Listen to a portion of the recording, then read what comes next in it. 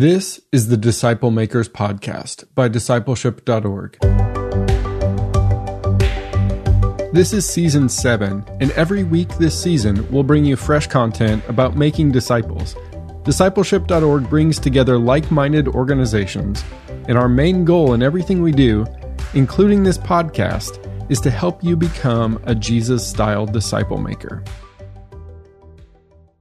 I'm excited to let you know that we are currently offering a completely online national disciple-making forum. It's April 29th and 30th of this year, just a little bit away, and you can register for this at discipleship.org. You can do this today. Today's episode features Faith International University's track from the National Disciple-Making Forum called the Robert E. Coleman School of Discipleship. So before we get into the featured audio for this track, we wanted you to know about a free resource that's closely associated with this content. It's an ebook called Revisiting the Master Plan of Evangelism. You can download this free ebook at discipleship.org/ebooks. Now for today's episode called The Master Plan, What It Is and What It Isn't, Part 1, featuring Faith International University's Scotty Kessler. Okay, let's begin. My name's Scotty Kessler. The name of this particular breakout is called Discipling Biblically the Master Plan Way. That's a reference to a book called The Master Plan of Evangelism, which you may or may not have heard of, written by a guy named Dr. Robert Coleman. I'll encourage you to pick that up if you haven't. If anything that is shared here today interests you at all, that book is kind of a benchmark book. Frankly, I'll wait till I talk about the books later, but that's where the title came from. And also part of the breakout session is what it is and what it isn't. That's kind of just a little play on words. We do want to articulate is what our view of discipleship is, as you're getting lots of opportunities from a lot of different perspectives. And it's kind of, these things are like a smorgasbord. You don't eat everything or you're going to get sick, right? So you pick and choose what you like or what you're inclined to or what seems to fit your rhythm. And I certainly feel the same way about that. So I'm here also at the smorgasbord taking notes and attending the sessions. I have some folks like Robbie Gallaty that I've known a little bit, and so I enjoy coming to hear how he's repackaging or re-articulating the vision of discipleship and discipling biblically. So I just want you to understand this is our conviction. Everybody parents differently. There's certain core values, but everybody parents different. And so everybody spiritually parents different. And we should celebrate our uniquenesses, celebrate our different specificities. And it's not a matter of right or wrong. They're just different. And so I feel entirely comfortable sharing our convictions. Well, you understand, even though I'm dogmatic for us, as I hope you are in your parenting of your children if you're a parent, you also give grace to other people that parent differently. And in the same way, I have strong convictions, but it doesn't mean it's for you or that you need to look at it this way. It's just my impression, my experience, what I've learned from my spiritual fathers and mothers and such as that. This is actually a two-session deal, meaning this is not the 9 o'clock and the 10:15 are part 1 and part 2. Don't feel obligated to stay with 2. If you want to, that'd be great. It's going to be in a progression, so you'll leave at halftime. If you do not attend the second one, that's just the way they wanted it to happen today. So they didn't want 2 of the same. They wanted it in a progression, so I'm sharing it that way. My only sadness is that if you're planning on going out at 10:15, is that you wouldn't see the whole enchilada, but that's something you have to decide, and certainly I understand and feel comfortable because I would have had a plan to go to something different at 10:15 if I was you also. Just a little info. I live in Omaha, Nebraska. I have a wife. I was single till I was 48. I married a widow, and she was 13 years younger than I. She had boys at the time, 2 of them, obviously now mine. They were 7 and 10. They're now 21 and 24, and then we had a 6-year-old daughter between us. So I have one son who's at the Kennecott Institute, for those who are aware of the Kennecott camps, for a gap year in Branson, Missouri. Other one is attending and playing football at Southern Nazarene University in Oklahoma City, and then we have a first grader. And we moved from the Northwest to Omaha just this summer. I am historically a football coach by trade, so college football coaching is my vocational history. I was I retired from it, so to speak, in 2004 due to some family issues, my parents' health.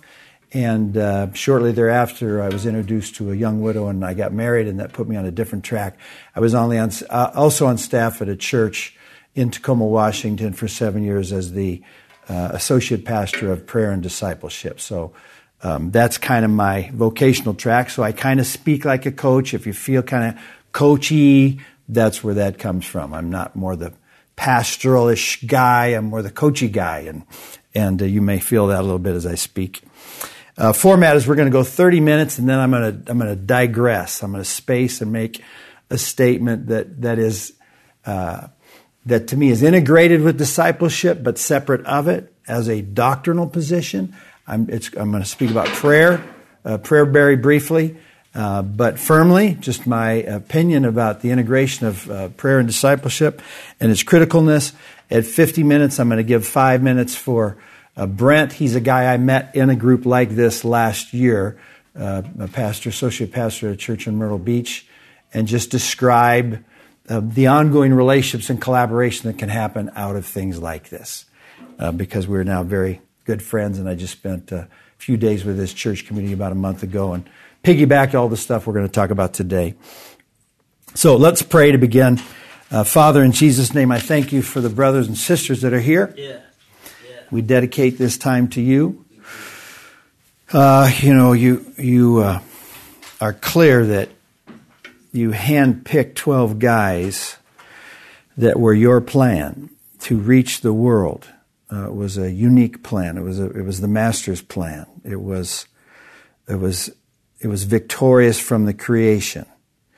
And I want to handle accurately principles as best I can. I ask in Jesus' name that you'll speak through me whatever you wish. Lord, I submit right now to your leadership in this hour.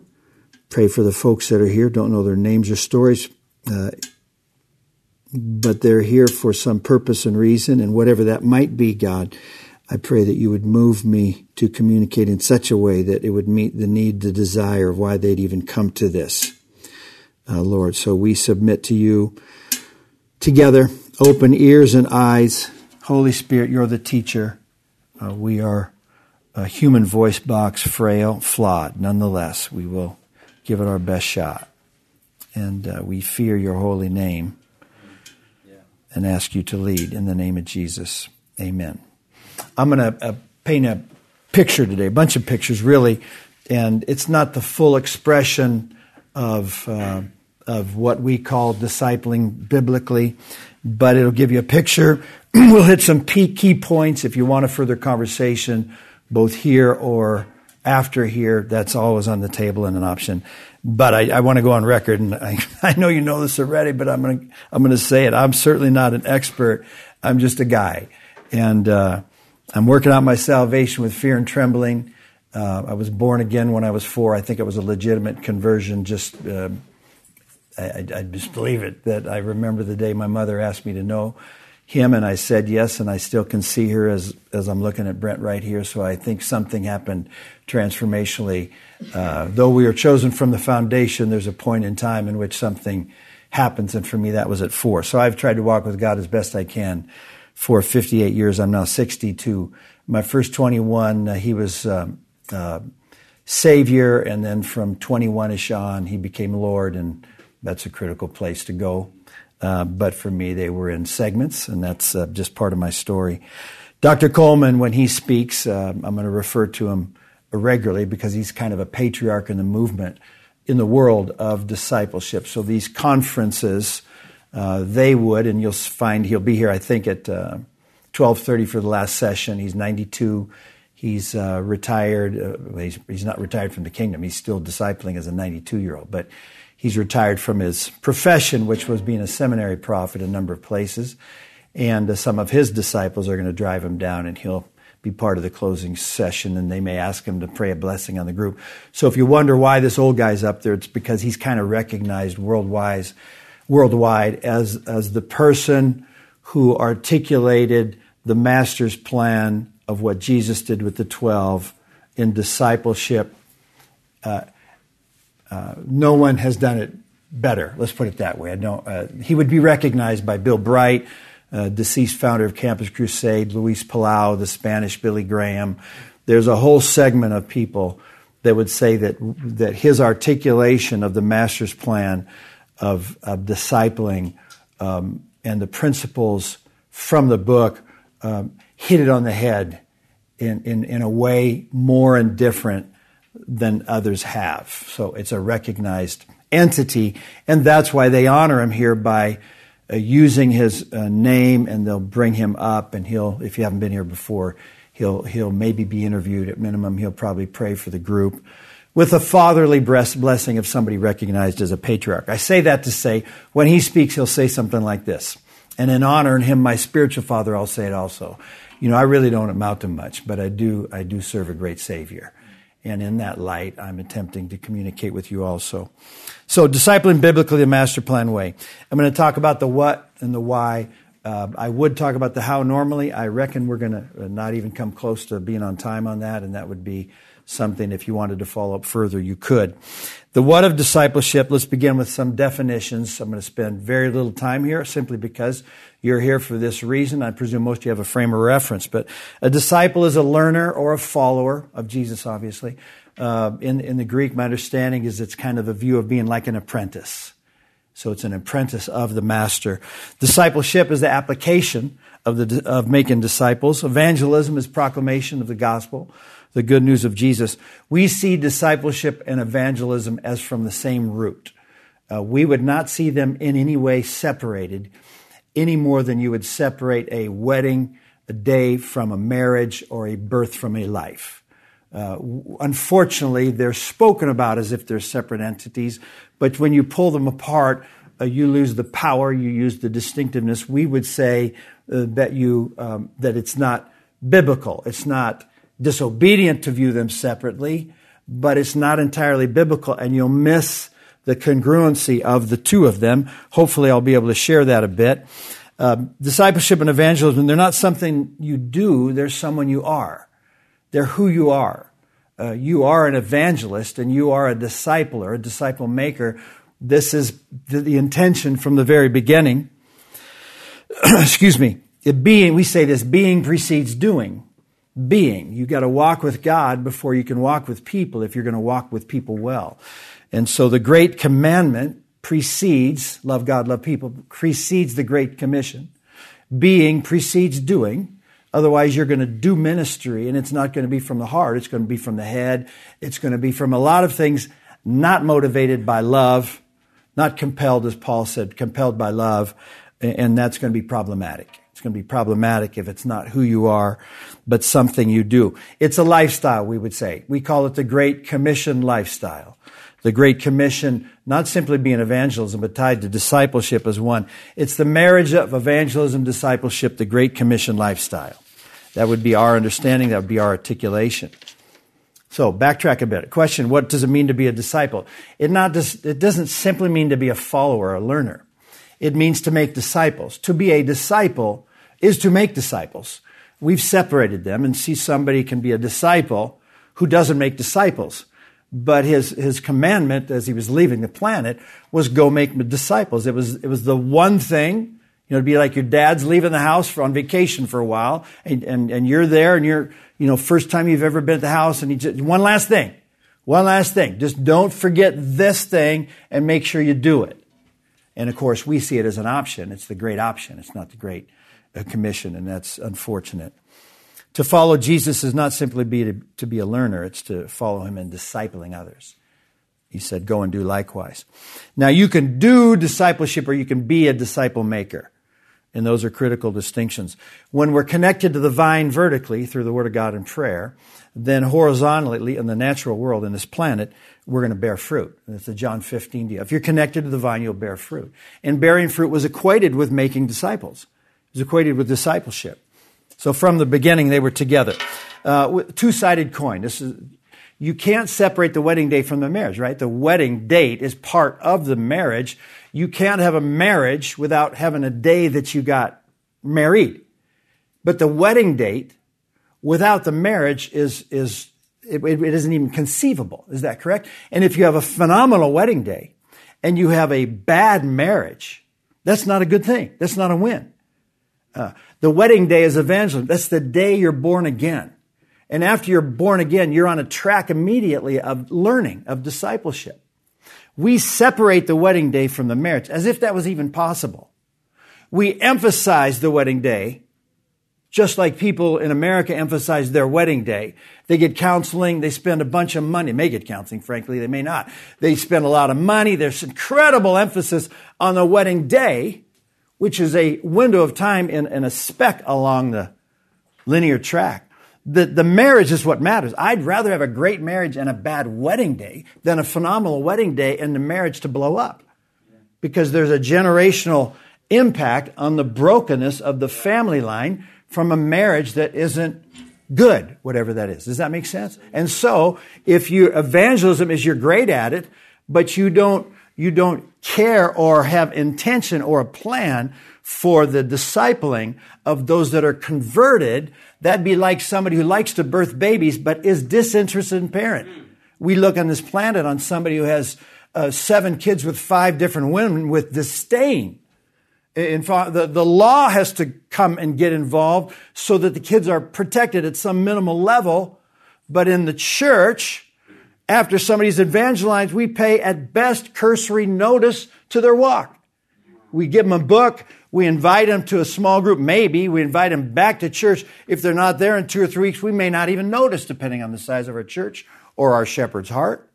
It's insanity that we treat in the body actual birthed people who may not stay in the game. We'll get to the parable of seeds in the morning.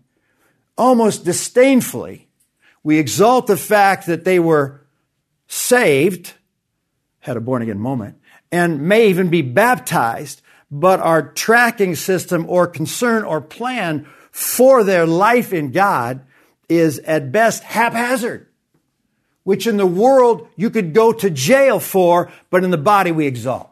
That's how screwed up it is in terms of the body of Christ and how we view the follow-up, the mechanism, the supervision, the responsibility of spiritually parenting those who convert. A birth without a life. Everybody loves the birthday. They honor it. They send out notices.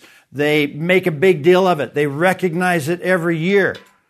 If you have a great birthday and your life, if you abuse people, you destroy lives, you're broken and you break people, you don't go back and honor that birthday and break out the pictures and show it at the family deals when he's destroyed or she's destroyed the family. Is that right?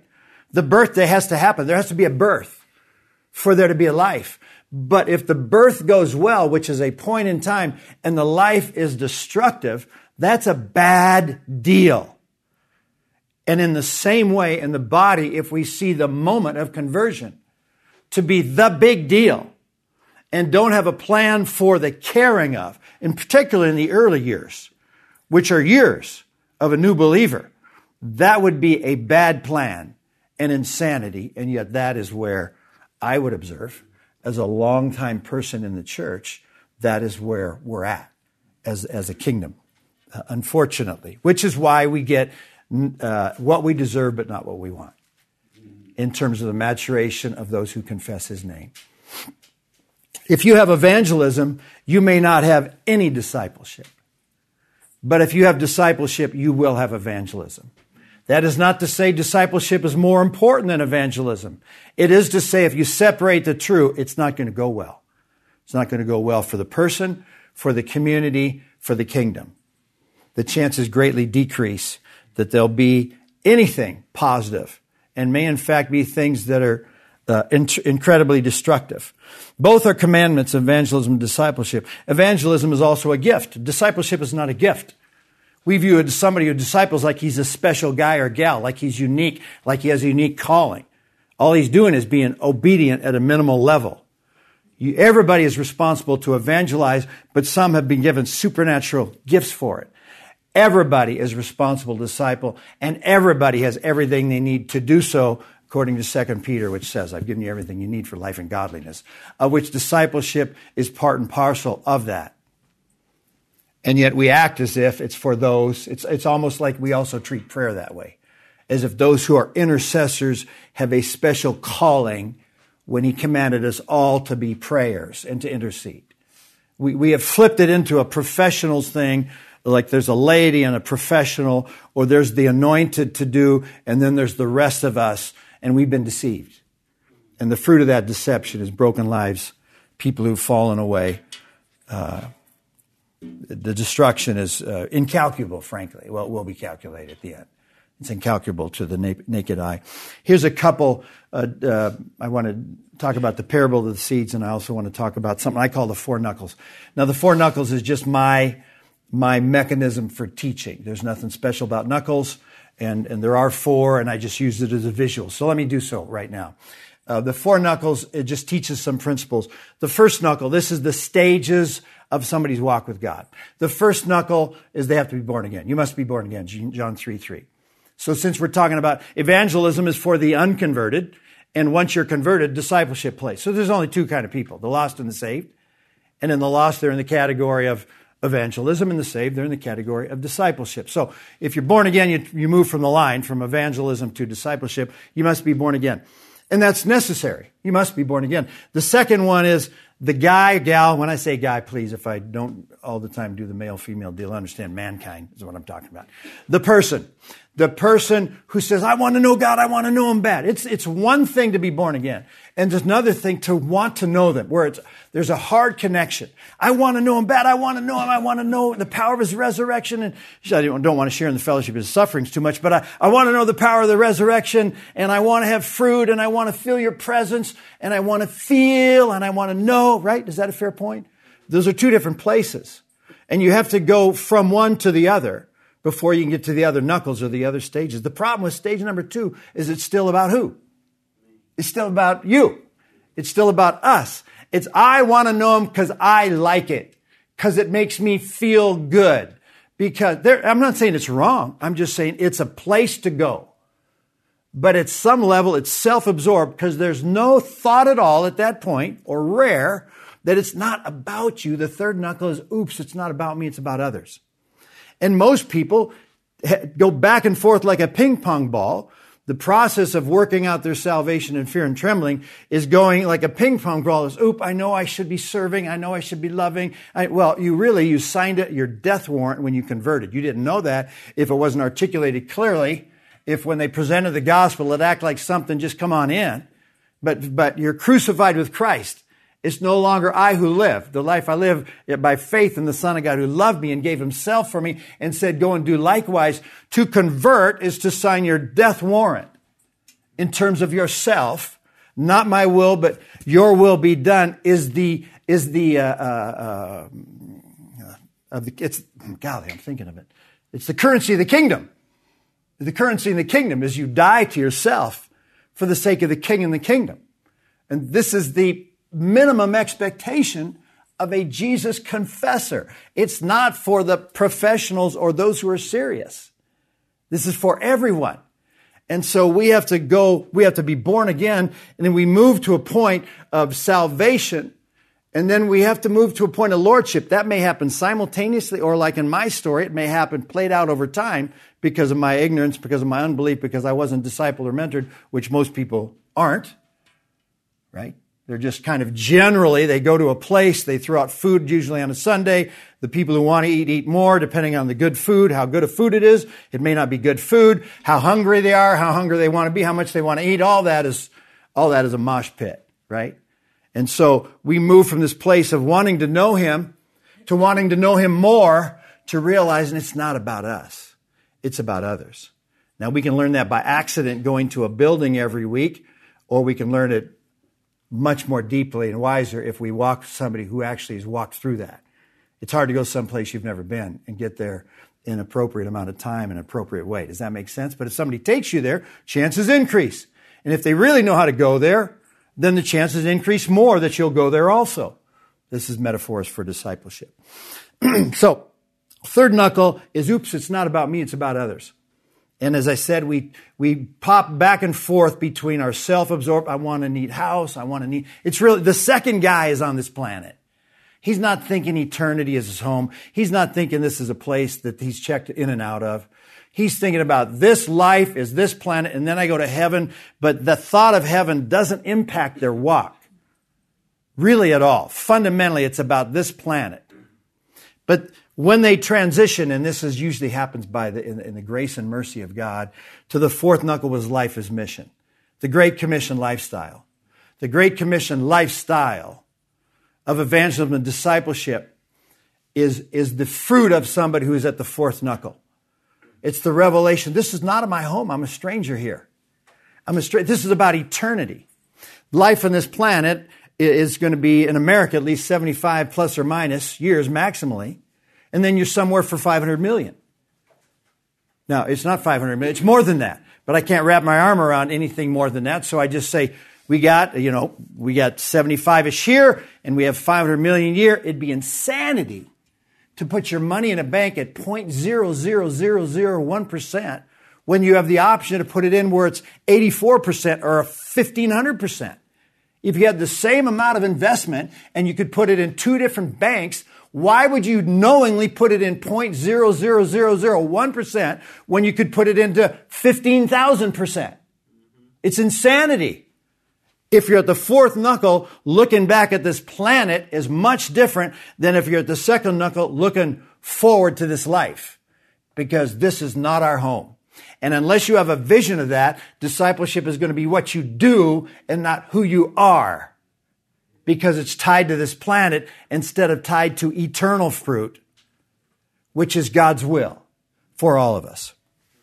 Critical distinctions to move people to understand the marriage of evangelism and discipleship as a lifestyle and not a program, not something you do, not the church's evangelism. I don't even want to use names because I'm not down on the names of these programs. I'm just saying if it's a program, it's not going to bear this correlative fruit. It's not going to tap into his power, possibly. It may not even be according to his word. It's going to be something you do, not someone you are, as the natural expression of being connected to a vine, and the result is it bears fruit. So if you separate them, there is trouble. That's the fourth knuckle. The fourth knuckle is life as mission. You got to go through the second knuckle to get to the third. It could be simultaneous, or it may be decades, or you may never get there. A person, not you, right? Born again. Oh, I want to know you. I want to know you. Oops, it's not about me. It's about others. Life is mission. Life is mission. This is the fourth knuckle is the minimum expectation of a learner. It's not for the elite, not for the specialists, not for those who are very serious. The fourth knuckle is the target. It's the only target. Every other is a place along the way of that target. And to see otherwise is going to be unbiblical. And he didn't die for that. He died to reproduce and multiply his kind. He said, go and do likewise. Paul said, follow me as I follow Christ to death, in his case literally, for the sake of the kingdom.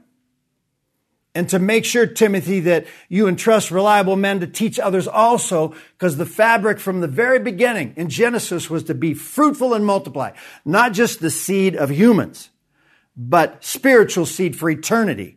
It's the message from the beginning. It's the message from the end. The whole way through, he died to create the power and capacity to fulfill the mission, which was to go make disciples, of which evangelizing is completely embedded within and not separated from. Parable of the seeds. My sense is we don't have a deep understanding of that. Otherwise, we wouldn't emphasize evangelism so much and discipleship so little or not at all. Because the parable seeds are of 4 seeds. True conversions at the moment of conversion. Meaning all indications are that first seed that was snatched by Satan shortly after being sown was a legitimate conversion. Have you ever had that happen? I mean, the Barna stats say, if we just want human stats, that out of every 100 that confess, only 5 are following. I don't know if it's a month or a week or a year later. Who cares? It's a horrible statistic that seed that 95 seeds somehow within that spectrum of time got snatched is unbelievable. Frankly, it's on the body for that, because the seeds hadn't been taken care of, nurtured. One plants, one waters, God makes it grow. We never watered, nurtured, nor protected or provided those seeds. We threw them a book and invited them to a deal and spent no time with them relationally to establish a chance that they could stay actually connected to the vine, especially with what they've been through in their life. God knows the stories increasingly of the abuse and the torment and the bondage. And somebody's supposed to hang onto that thin rope with the power of darkness tormenting them and their own flesh not broken yet and the powers of the world and the culture. And we expect a convert who shows up at a building or goes to a crusade or gets excited at a rally to be a walking, mature, reproducing Jesus follower for life? That's insanity. You'd never do that with your own birth kids. We'd never do a week with our birth kids what we do with spiritual seed that are going to live somewhere eternally, either heaven or hell. Can you imagine birthing a kid and leaving them on the curve or leaving them at the hospital and just going home? Or wishing him well, or give him a little book. Give him a book to make sure you can learn how to walk with God, you little infant who's going to die if somebody doesn't feed you and wipe your butt within the next hours. It's insanity. And we're getting what we deserve, which should be grievous and cause us to fear God. First one is snatched. The second one doesn't have any roots. It falls away. The second seed falls away. It was in and it fell away. Those are people who appear to convert and last for a day, week, month, year, longer than that, and fall away. It appears clearly from the scriptures that those two guys are going to hell. Those two guys are going to hell forever. True conversions for a moment or a window of time. The third seed gets choked by the pressures of the world. He gets choked by the lust of the flesh, the lust of the eyes, the pride of life John talks about. He's choked. He bears no fruit. He didn't die so that we get saved and don't bear fruit. 1 Corinthians 3 talks about putting on the building with a foundation, wood, hay, stubble, precious stones. One gets burned away and you're saved as one snatched by the fire. That's the third seed. This is not a win. It's not a win to be in the kingdom snatched by barely getting in with no fruit, when he commanded us to bear fruit and gave us everything we need to do so. 3 seeds out of 4 are in bad spots. 2 super bad. Third one, not good at all. Certainly not obedient. 4th seed is the only one that bears fruit 30, 60, 100-fold. Only 1 seed out of the 4. We exalt evangelism as if it's the nirvana, and we have zero concern of the parable of the seeds, nor any plan to make sure that 3 doesn't happen, let alone 2, let alone 1. Fundamentally. There's no parenting plan in the local church for the protection of the provision of a new believer with an actual human being responsible for them. It's one thing to be available, and it's another thing to be responsible. Being available is a neat thing. Brent, let me know if you need anything. Sounds good, but not going to be very helpful when I'm not connected with him, don't know what's going on in his life on a day-by-day basis. If he is tormented, he probably gets driven into isolation and is not going to give me a call. And frankly, if he does give me a call, I probably don't want to have to spend the time that it's going to take him out of the hole, because it's going to cost me, because I'm a second knuckle guy or a third knuckle guy, and it's inconvenient to parent somebody who's not your own birthed kid. And unless you have a vision of that, unless you understand you're a steward of all believers and those that are in your circles, you have a responsibility for. That's my alarm, sorry. That just tells me we're taking a break. That does not mean we're taking a break. That means we're taking a break from this particular conversation. I'm belaboring the point to say the parable of the 4 seeds, the body of Christ in America needs to fear God about, because they honor, understandably, baptisms and conversions and have no plan of responsibility for a child of the faith who converts or comes into their circle without any parent would desire some, and we don't have a plan for either parenting them or making sure they get parented. If we saw a baby on the curb when we drove out of the church right now, would anybody stop?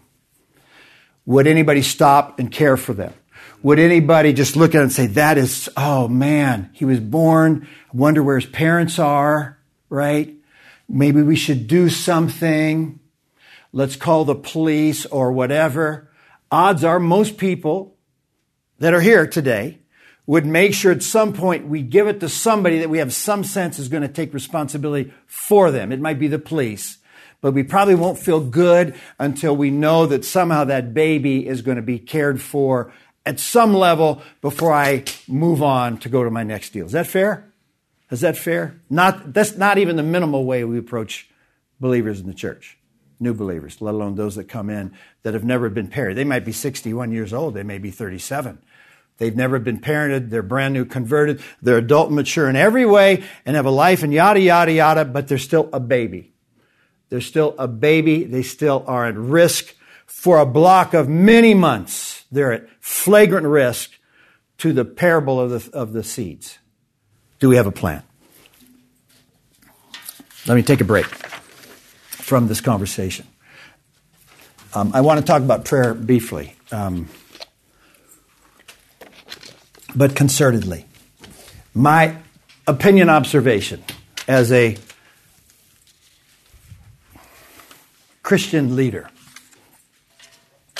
is that the body of Christ has no grasp of practically committing to the kind of prayer that's going to put a dent in the darkness or allow for moves of God that they desire, if that makes sense. The kind of praying that actually provides and protects, meaning I think, this is my opinion, I think that there's a supernatural assault to stop Jesus' confessors from praying like Jesus prayed, which is long and hard. We call it long praying. We use long praying as a, we're not trying to make a doctrinal position out of it, but we're trying to make a point to say that when Jesus was in Gethsemane with the 12 and he said, wait here, I'm going over there. And he came back twice and he ended up saying to them, couldn't you pray an hour? Couldn't you pray as if, now we're not saying an hour is magic, but it's fascinating. They said, couldn't you pray an hour? Not couldn't you pray like we do in America. I pray all day long. I pray throughout the day. I pray when things come up. When somebody says to me they pray throughout the day, that's their prayer plan. I say, they don't pray. They don't really pray. They probably pray about anything that crosses their path that has to do with their personal story.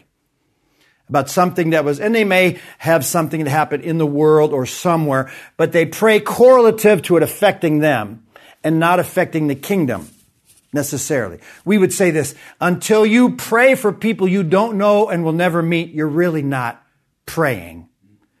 Because God's heart is the world and our heart is our turf. And that's a problem.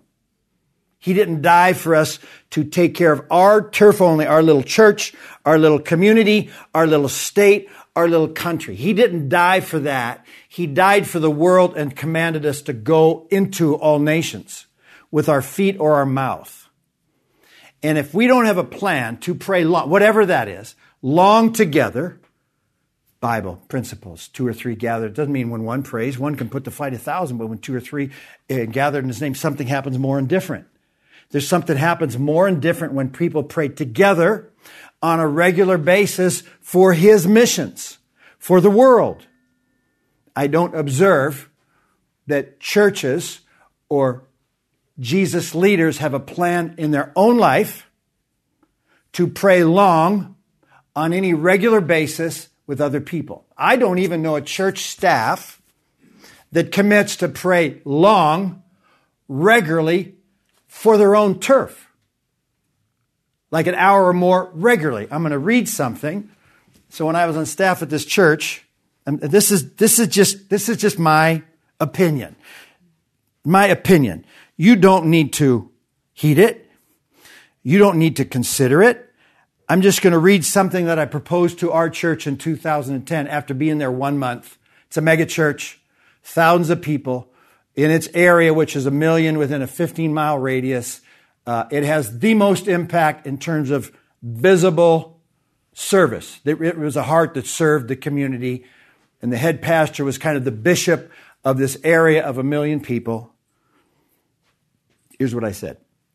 Though there's a remnant of corporate prayers at our church, in general, there's a lack of long praying in our church community, both in the leadership and in the church body. Point number 2, our church community talks about prayer, how we want to pray and how much we need prayer. However, we do not long pray in correlative to how much we believe God wills us to pray.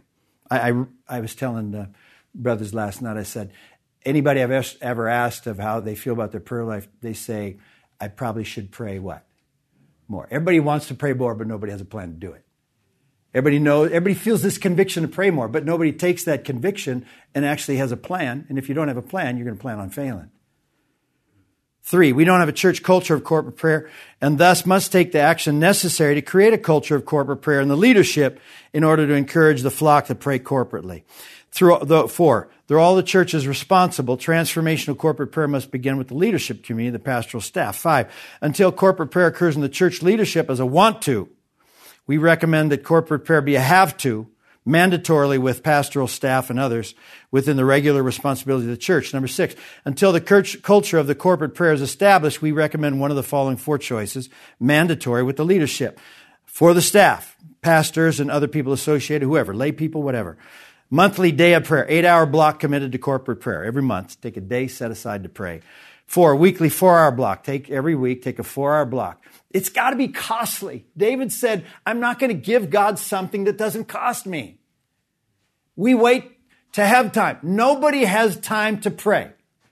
You make time. And if you don't make time, you won't. Regularly do it in a committed corporate way. Number 3, daily 1-hour block committed to corporate prayer. Advocate is every day, unless you're on vacation. We got a time that you're going to be in the prayer room together. We're going to boldly mess our whole schedules up by having that be the first thing between 8 and 5, not the first thing necessarily to start the day, but it's the one thing that first goes in the planner when we're at work as church leaders. To make sure that we don't err on busyness and hoping God moves because we're doing good stuff. I don't think Satan's very intimidated by good stuff. I'd contend that he is freaked out when people pray long and hard with passion. I can biblically support that with tens and tens of verses. And I don't doubt that anybody here disagrees. And the fact is, what will we do personally and corporately as a body? My contention is the kind of discipleship that we're talking about is not going to happen without an infusion of prayer far more than we currently have on our radar. Because this stuff will take over the world. What Jesus planned with the 12, actual multiplication and not talk of multiplication, will take over the world. Because the math says that addition and measurables does virtually nothing in reaching the world. But multiplication within a generation will reach the world. That's what the math says. So I'm going to take some time to go over some of this stuff here just as an FYI. This is the math. If I meet with Brent in year 1, and I meet with Johnny in year 2, and I meet with Billy in year 3. After 30 years, if I do a good job, I got 30 guys that are following Jesus. Is that good? Absolutely, that's good. That's great. I suspect most people in the church, even decade-long followers, can't say they've walked with anybody for any length of time continuously for their maturation's sake. Does that make sense? That'd be minimal discipleship. Most people don't disciple because they weren't discipled. Most people don't even mentor. I'll talk about the difference possibly of what we would say mentoring discipleship is because it hasn't happened to them. How do you reproduce what you've not seen or heard? You can't. This is the math. If I meet with one guy a year in 30 years, I have 31 people if they all stay in the faith. And if I walk with them and we stay in the same locale, the odds are better that they will than not.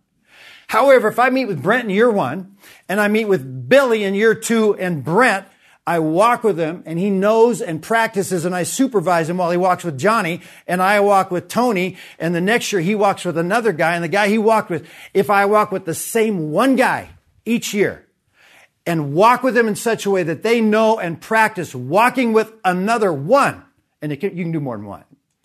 But if you just walk with one and make sure they walk with one as you walk with a new one and the next year a new one, in the same 30-year span, you touch 1 billion people. The same one person that you walk with in such a way that he knows and practices while he's with you, walking with another.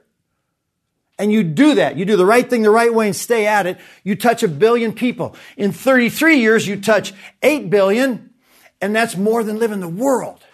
So in our generation, almost regardless of our age, we reach the world by taking care of one person a year well and teach him to do likewise. We don't hope he does likewise. I don't want him to do likewise. I make him do likewise. So Brent knows if we're going to enter into a discipleship relationship, we're going to walk together and I'm going to give you my life for this season.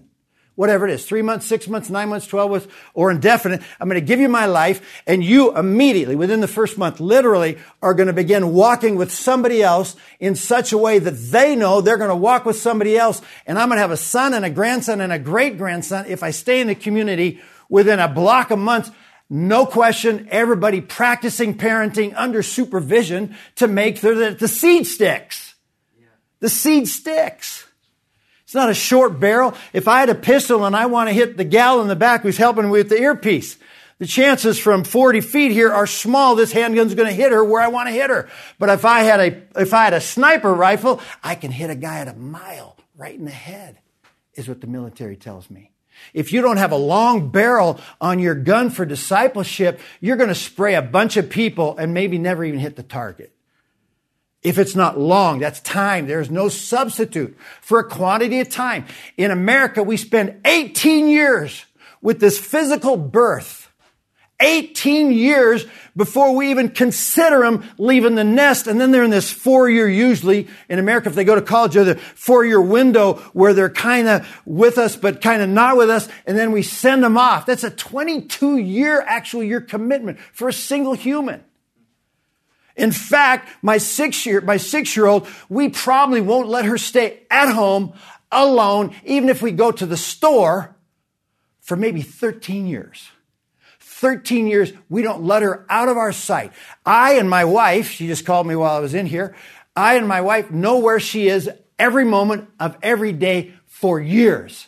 Can you imagine the maturity of the body of Christ if that was our commitment to converts? Or those that are young in the faith, which frankly is often the majority of our churches. And they're often not people we birthed. I rarely work with people that I led to the Lord. I generally adopt orphans because nobody's been parented. And they're all out there not practicing habits because nobody walked with them to even show the what and the why and the how. And we ask them to go move eternity. And somehow move from the second knuckle to the third. It's insanity. It's insanity. Here's addition. Here's where the body of Christ is satisfied if they even have a plan. Their plan is small groups. Their plan is life groups. Their plan is investing in another, which is good. So there's 10 of us. This is hypothetical models, right? There's 10 of us. That's a table. We're around the table, and I'm the leader, and Brent is the guy that I'm training, that after a window of time, depending on how much I want to empower him or how much I control him, I'm going to flesh him out, and he's going to have his own group. He may take some of the guys from my group, or we may wait till we bring, and he's going to end up he's going to become the leader of this group. That means after this block of time, let's say there's 20 folks. There's 20 folks after. If you knew your small group grew from 10 to 20 in a year, I would think most people would feel like that's pretty good growth. That's called addition. Addition is like Wiener ball, and hopefully I can communicate that here. If, however, I view it in terms of reproduces or multiply, then each one of those 10 that I'm investing in understands and observes, and I walk with them and they walk with me as they begin to bring their own discipleship community, their family, their spiritual family together. And each one of them in the same year walks not only with me, but under supervision where they're walking with somebody else. So Brent, who's a youth pastor in Myrtle Beach, his guys in his quiver right now that are guys that he's interacting with, some the same age, some probably older, some probably younger. He's developing his family and he's teaching them how to go and do likewise as he walks with them. And so after 1 year multiplication, his 10 becomes 100. Which 10 to 100 is a lot different. I had $10 or $100, I feel a lot better. If I find 10 on the street, I'd say that's cool. If I find 100, I feel like big day, right? Is that fair?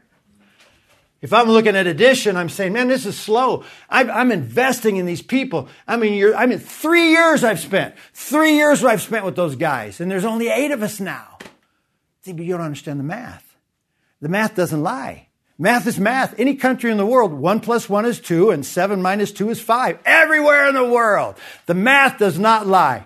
If you reproduce, reproducers who reproduce, it becomes multiplication. We throw the word multiplication around like it's candy. Everybody's talking about multiply, multiply, multiply. We don't even invest in an intentional, that means on purpose, strategic, that means having plan. We don't even invest in people in an intentional, strategic way in our immediate circle. Let alone make sure that they have kids now or adopt kids immediately. Because I promise you there's a lot of folks out there that are looking for parenting that don't have anybody to parent them. They don't even know it's possible to have a spiritual parent because we don't even have conversations about that so they understand.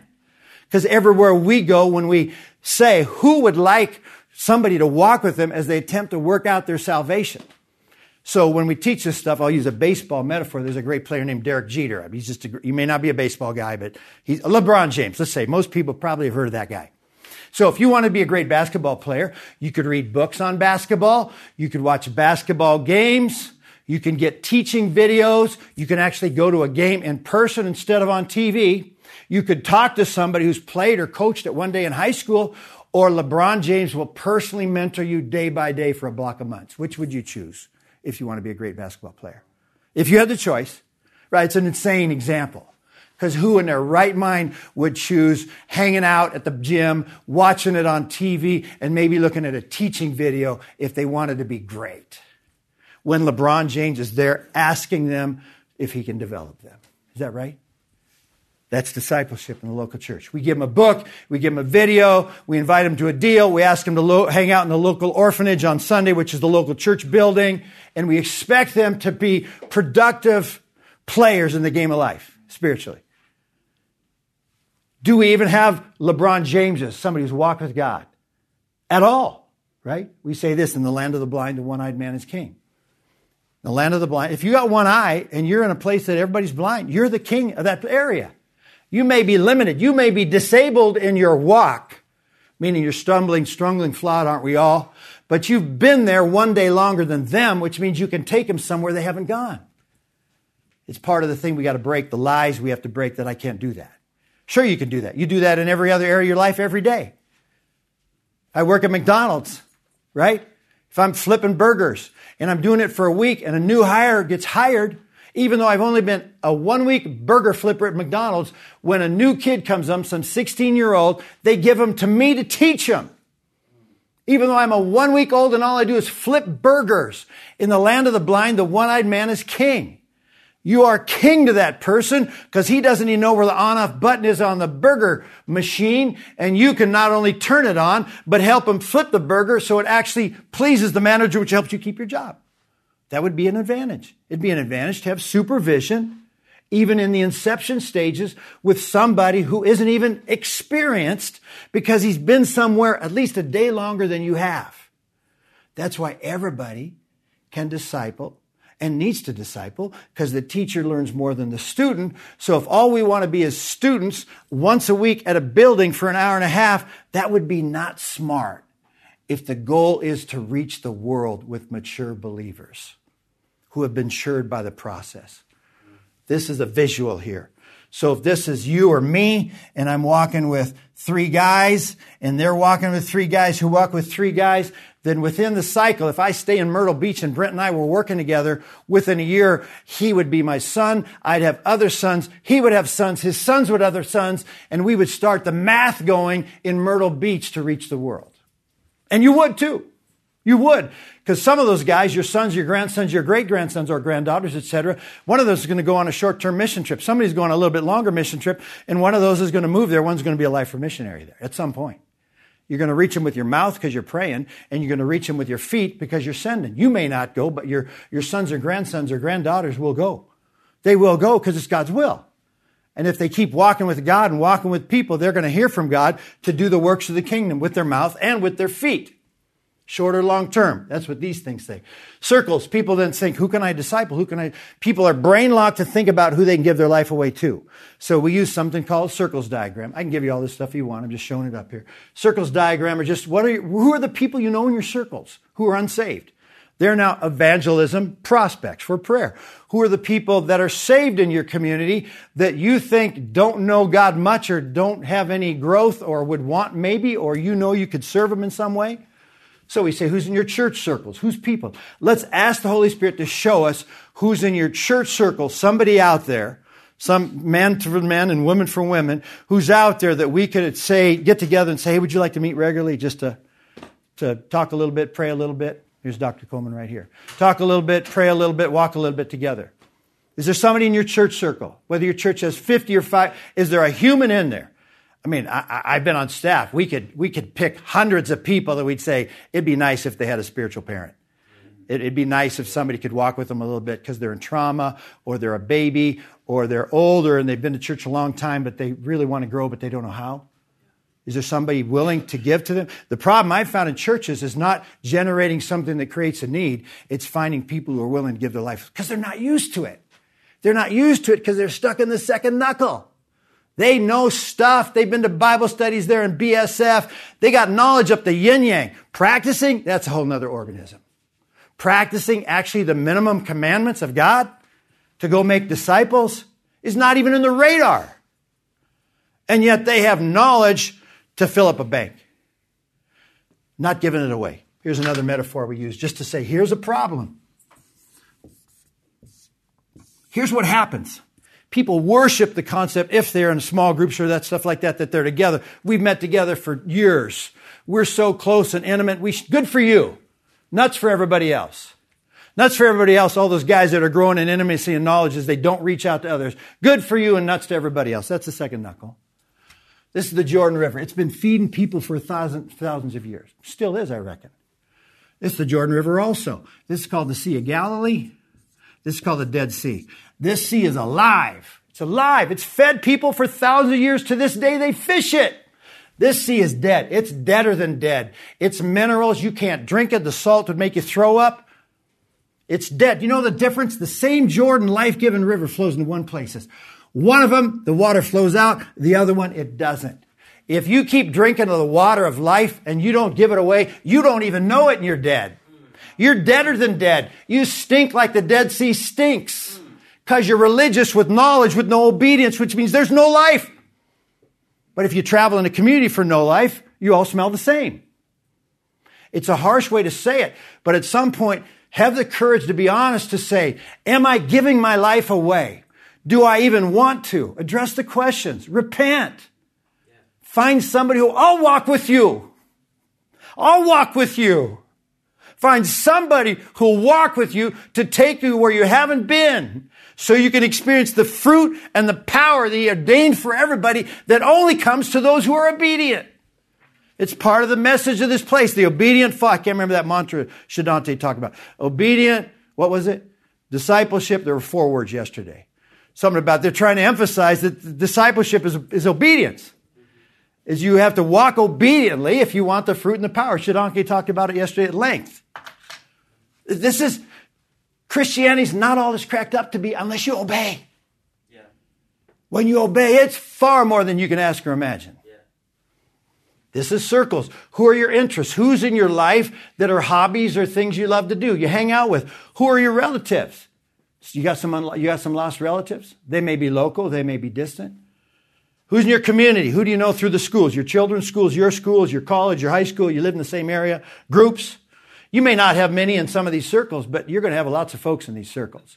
And these circles overlap. It's an acronym, circle, to give you something that you can use as a grid to get your disciples and those you're attempting to impact to think deeply. Because if you ask them, who could you come alongside? They're brain locked. They can't even think of anybody.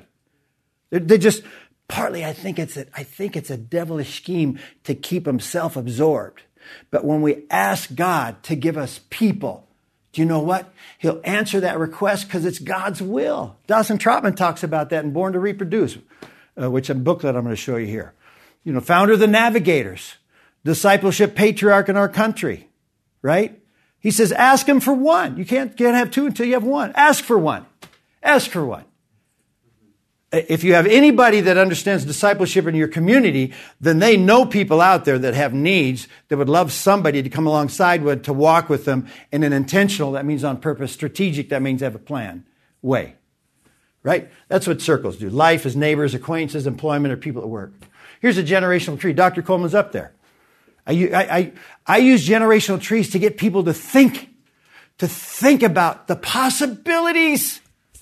This is me. That's Dr. Coleman. He came into my life when I was 30. Was it 19? Probably 97. So I was 40 years old. I'd already read Master Plan. The Holy Spirit had flipped me already. I'd never been parented intentionally or strategically. I just grew up in the local orphanage. I was hungry, and thankfully I attempted to follow my hunger. I never had discipled. I'd never mentored. I'd never seen it, never done it, never heard about it. Articulated other than the discipleship as a general word to mean mature, whatever. I'm one guy out of 1,000. He's been doing 12 a semester for 60 years. 28-ish is when he started. Is that fair? Dr. Coleman? You started discipling like at 28 when you started seminary at Asbury as a prof? That's close to it. Okay, so he's 92. So you got multiple decades. I'm one of 1,000 guys. I'm trying to give a grid for you to understand. If you just do the right thing the right way, the math doesn't lie. The kingdom advances whether we're asleep or awake. Just do the right thing the right way and stay at it. Be connected to the vine, John 15, with the Word of God and prayer. Walk with God, be with people, have a plan. Have a plan, make sure it's a good plan, execute the plan. Boom! Boom! Boom! The kingdom advances. It reaches the world through your mouth and your feet. Here's me. Ryan Buskirk is the head of Young Life at Grand Canyon. He's got 300 kids he invests in. Cole Espencheat is an FCA rep in Illinois. He's got coaches and players he's working with. Randy Chambers is responsible for 440 athletes as the chaplain at Arizona Christian. Year-round, discipleship, 4 years of school. Jamie Anderson is a missionary in Macedonia, building a house of prayer there. DeQuinn is a new believer. Former NFL player, giving his life away to other student athletes as he shares his craft with them because they want to be college and pro football players. He invests in them spiritually. Dave Collins went to Trinity Evangelical International University where Dr. Coleman was at the seminary there. Pastor in Tucson. Fruit, fruit, fruit, fruit. Yeah, that's right. Things that lay at the Master's feet. Crowns to give to Him for His glory by His power. That's right. According to His Word. What's your plan? What's your plan? Prayer. I dive. What time is it? Dag nabbit. Okay, we got to end. So, let's pray. I'm going to finish with 30 seconds. Ephesians 6, the battle's not against flesh and blood. 2 Corinthians 10, we have weapons that are not of this world. Psalms 2, ask of me, and I'll give you the nations for your inheritance. Luke 10, pray for harvesters in the field. 1 Chronicles 4, pray that He would enlarge your territory for His glory, by His power, according to His word, not for you. I love this prayer. Last thing, 2 Chronicles, God says to Solomon, I'll give you whatever you want. Whatever you want. He says in humility. Thankfully, in that Windows time, he was obedient. He obviously went sideways. He says, God, give me wisdom and knowledge to lead your people.